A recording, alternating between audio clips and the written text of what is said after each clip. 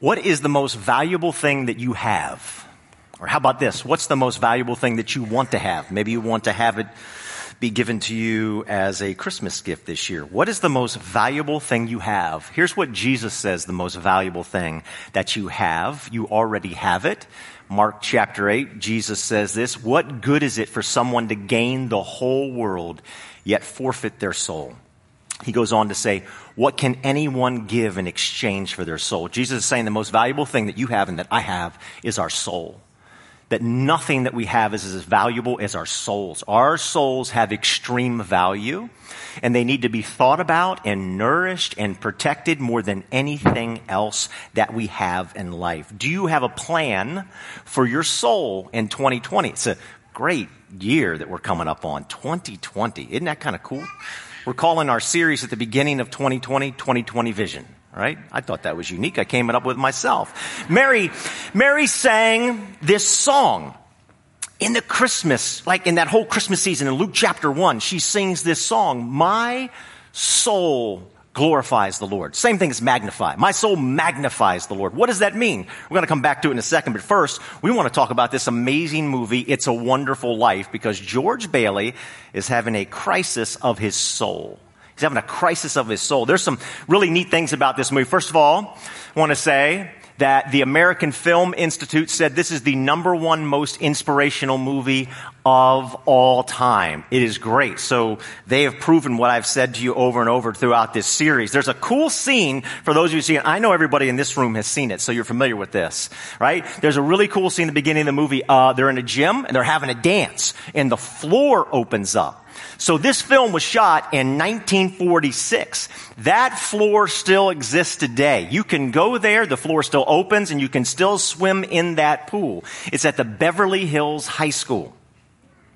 1946. Now, you might remember from the movie that somebody was dancing with Donna Reed, who was Mary Bailey in the movie, right? And George comes in and cuts in on this guy. And maybe you recognize the guy that he cut in on. It's the same guy that later turned the key and opened the floor and caused George and Mary to fall into the pool. He is Alfalfa from the Little Rascals. Does everybody remember Alfalfa from the Little Rascals? If you're under the age of 10, have you seen the Little Rascals? Any hands? I see one hand, two hands. There's not enough hands in the room. If you're sitting next to your parent, and I hope you are sitting next to your parent, turn to them and say, "Why haven't you shown me the Little Rascals?" It is phenomenal children's programming. At its finest, actually, Little Rascals. Let's go a little more modern day than Little Rascals. Let's speed up time. The bartender, I know it's tough going from kids and bartenders, but anyway, the bartender, his name is Nick, and It's a Wonderful Life, has this deep, deep New York City accent. His real name is Sheldon Leonard. Now, do we have any fans of The Big Bang Theory in the house? Huh? Sheldon, do you recognize that? Sheldon Leonard? That's where they got the names from. For the lead character, Sheldon and Leonard were named after Sheldon Leonard, the bartender of It's a Wonderful Life. So, everything kind of connects to this movie, right? It's just that big of a deal. In this movie, George is having a crisis of his soul. Like he's coming unglued. He wants to give up. He wants to throw in the towel. He wants to jump off a bridge into some freezing cold water. But Clarence, the angel who does not have wings yet, comes along and gives us an amazing gift. He gives him a glimpse. He gives him a glimpse of what is really most important in life. And his circumstances don't change. George's circumstances don't change, but his soul is changed. His soul is nourished. And that changes everything for George. Do you have a plan for your soul in 2020? What is your soul? I used to pray a prayer when I was a kid. Let's see if you recognize it. Now I lay me down to sleep. I pray the Lord my soul to keep. What is our soul? Airplanes and ships, they say we have X number of souls on board. And if there's emergency on the airplane or the ship, we send out a signal called a SOS, which means save our souls. What is your soul? Mary sings in this great song that is called the Magnificat. My soul magnifies the Lord. my soul glorifies God. Now, what exactly does that mean? To magnify something or to glorify something means to make it larger. Well, you can't make God larger, so what is she really saying? She's saying that in my eyes and in my plans and in my relationships and in my habits and in my desires, God needs to factor in a larger way. And she said, that's what I'm going to do. I think that's a great plan for 2020 because that's how our souls are actually nourished. The Bible says this about our souls. Our souls are really hungry.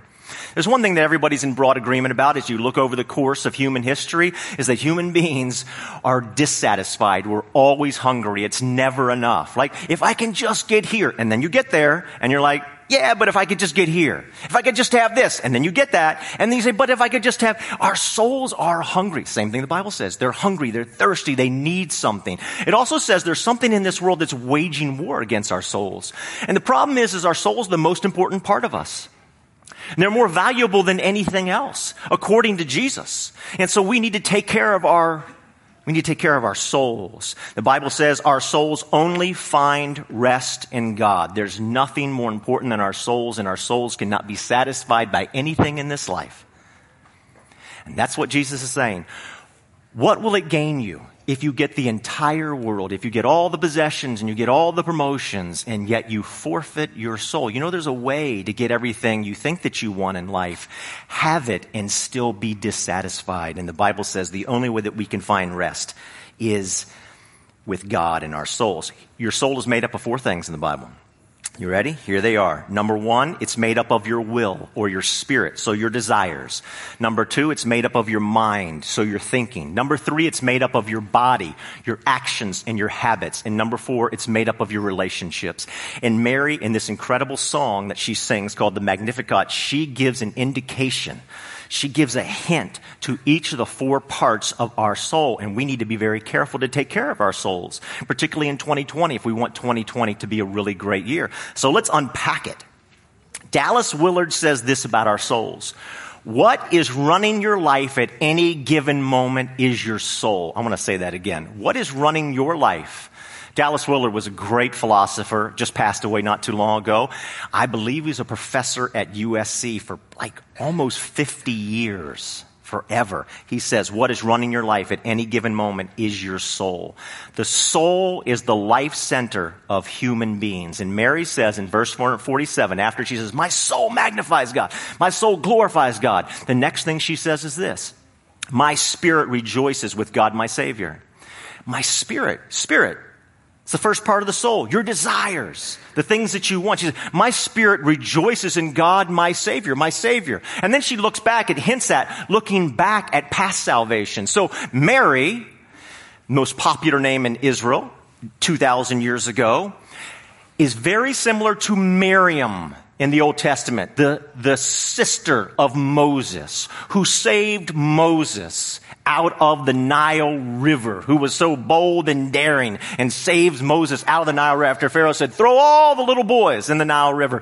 And Miriam saves. And so what Mary is doing in this song is she's pointing back saying, hey, let's remember everybody that God has saved us in the past and God will save us again. I don't know what you're going through right now. I don't know what your 2020 looks like, but God is a redeemer. He can take something against all odds because that's what happened in Egypt. There's no way. Egypt's the most powerful nation on the face of the earth. There's no way the Israelites are getting out of that bondage. And yet somehow God did it. So God reminds us at the beginning of the Christmas story that no matter what you're going through right now, no matter how bad it seems, that God is a redeemer. That's who he is. It's built right into his nature. That means he buys you back from whatever difficult situation you're in. But there's something you have to do. We'll get to that in just a moment. Then the present day. So she looks back to the past of salvation. She looks here to the current. And what is salvation? Salvation is when we are released from whatever it is that's bringing us down. As the Bible says, our souls can be downcast. So whatever's causing you to be downcast, you can be saved from that. And this is what Mary gets at. We can be saved and saved right now. Now here's the problem. God had rescued them from Egypt before, but because of their spirit, their will, their desires, they made some mistakes. Isn't that true of all of us? I mean, we're headed into the new year. There's going to be things that I know I should do, But I'm like, I just don't want to do them enough. And so I don't. And so it crushes my soul. Are there things like that we all do? Yeah, I know I should. I just don't want to enough.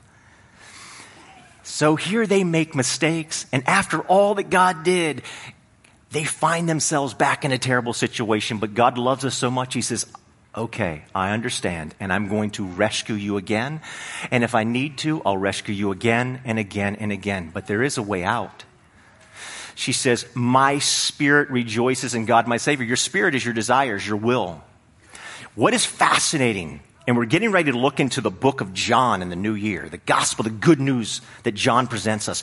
He talks so much about the Spirit. And when she says, my spirit rejoices, the same word for the Holy Spirit of God is used here for our spirits. And what she's saying is God's Spirit and our spirit mingle together when we respond to God, and he strengthens our will and strength. Isn't that cool?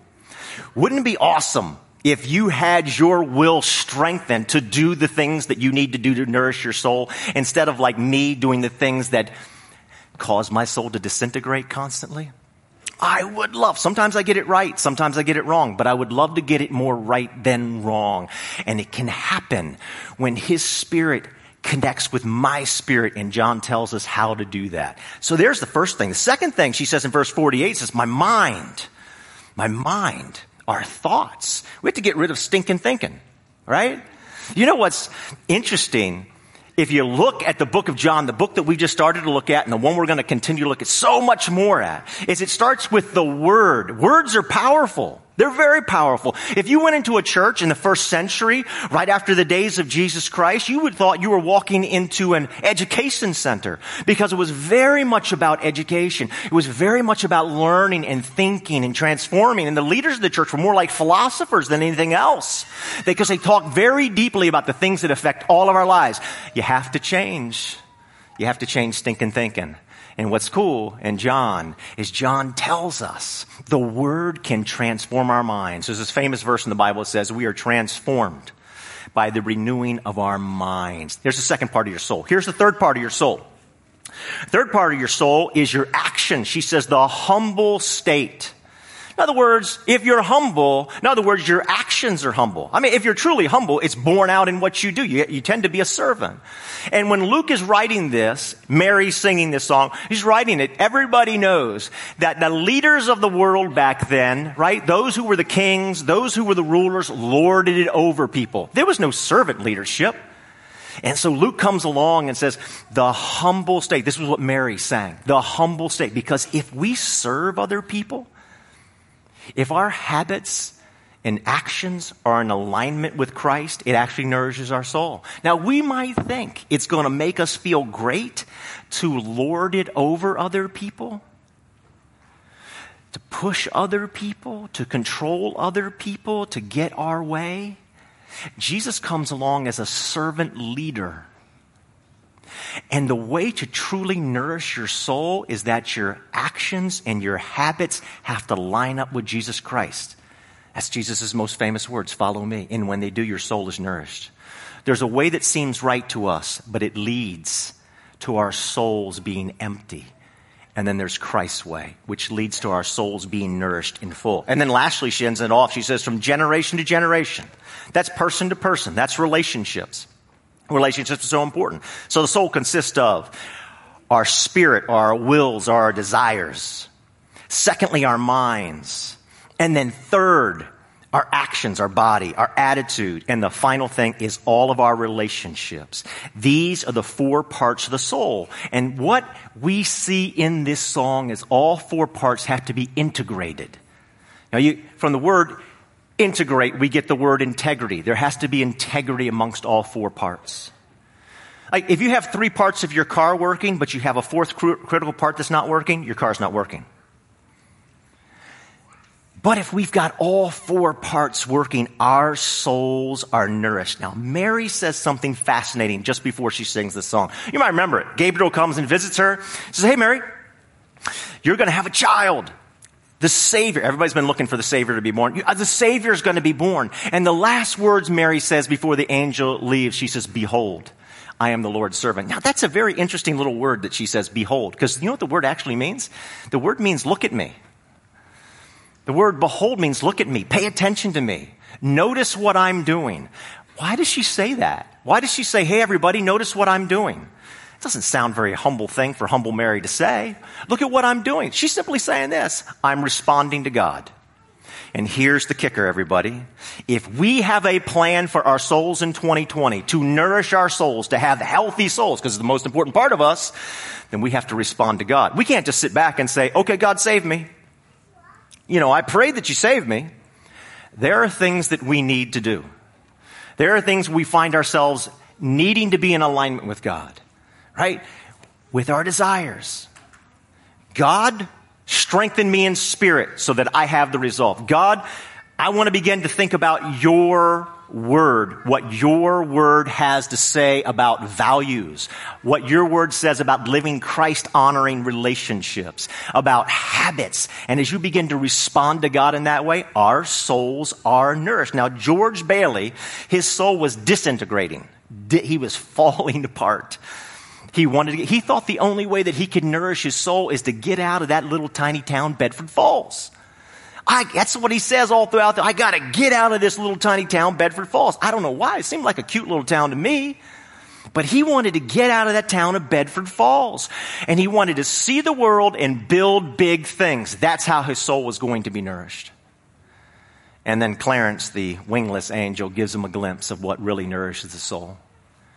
And though his circumstances don't change, his soul is full. And it stops disintegrating. What good is it for someone to gain the whole world, yet forfeit their soul? It's a great program on TV. It's in rerun now. Everybody Loves Raymond. Anybody ever see the TV show Everybody Loves Raymond? Some of you? Yes, it's good. It was famous. It really did. I loved the TV show Everybody Loves Raymond.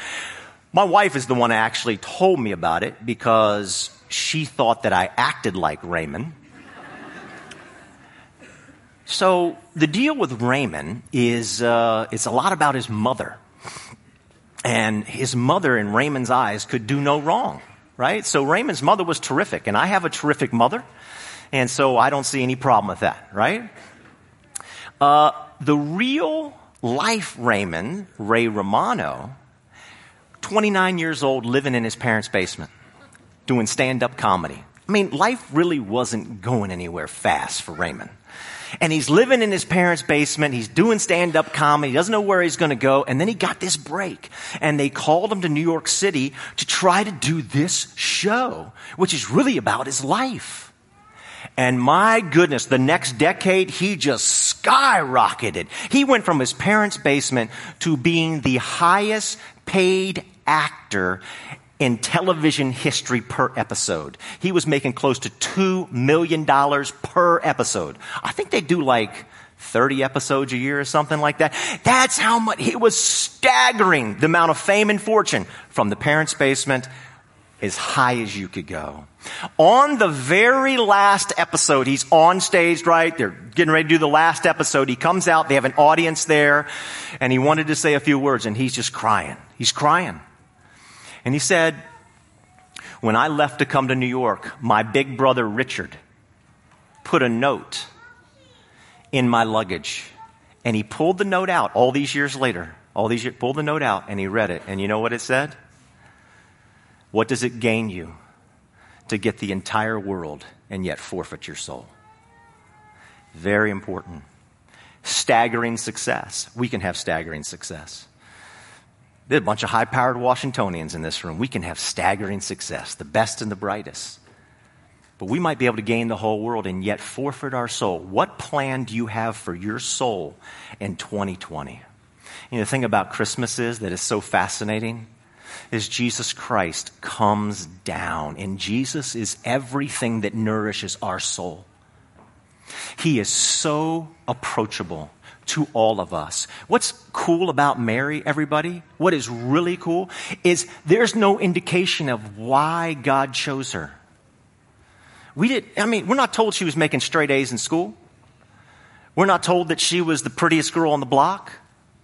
We're not told that she prayed all day, every day. We're not told that she read the scripture.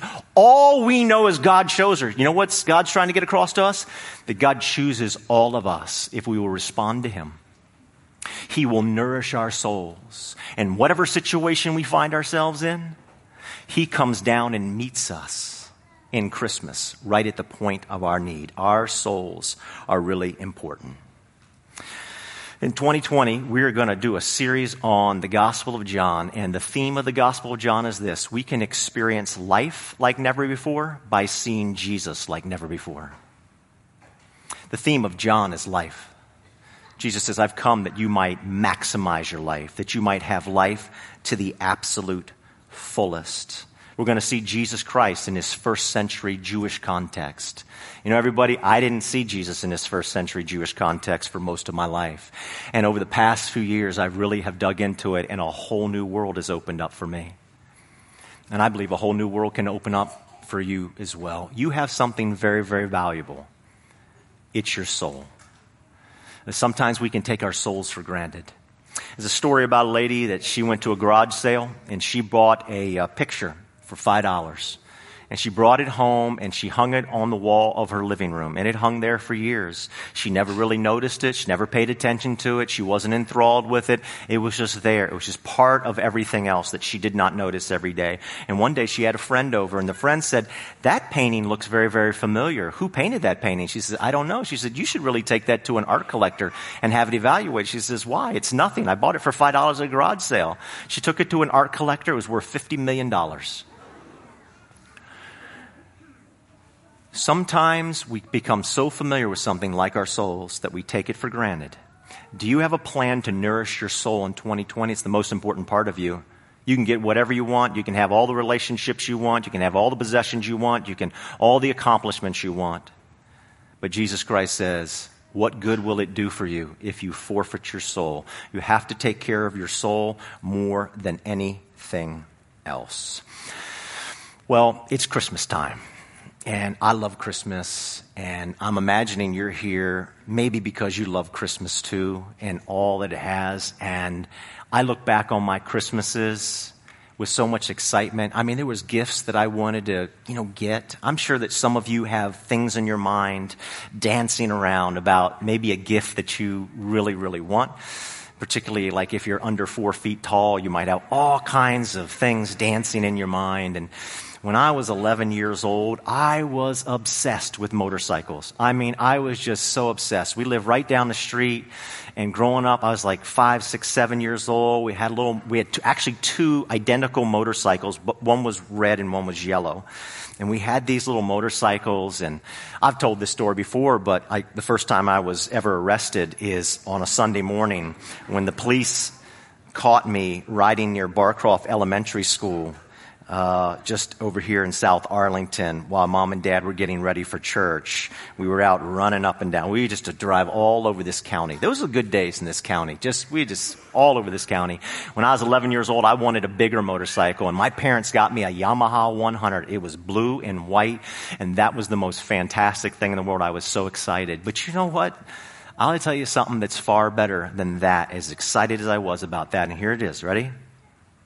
Nothing can compare to the joy that I see in my kids' eyes on Christmas.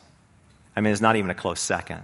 To see my children happy, to see my children joyous, to see my children just overflowing, there's nothing that comes even close. And that's the way that your Heavenly Father feels about you. Nothing puts a bigger smile on the face of your Heavenly Father than to see your life overflowing with joy. And that happens only if we nourish our souls. Make sure in 2020 that you have a plan to nourish your souls, spirit, mind, body, relationships, that they fall in alignment with the teachings and the leadership and the guidance of Jesus Christ. We're going to end this evening the way we end every Christmas Eve. We're going to sing Silent Night. I'm going to ask if the music team would come out and my family would come up. I hope that you have a candle. If you could locate that candle and turn that candle on. I think we might be dimming the lights just a little bit for this. As you do that, if you'd like to stand with us, I would like to share. Do y'all need a candle? Do you want a candle? I'm going to give you a candle. There you go. There you go. I have one candle to share.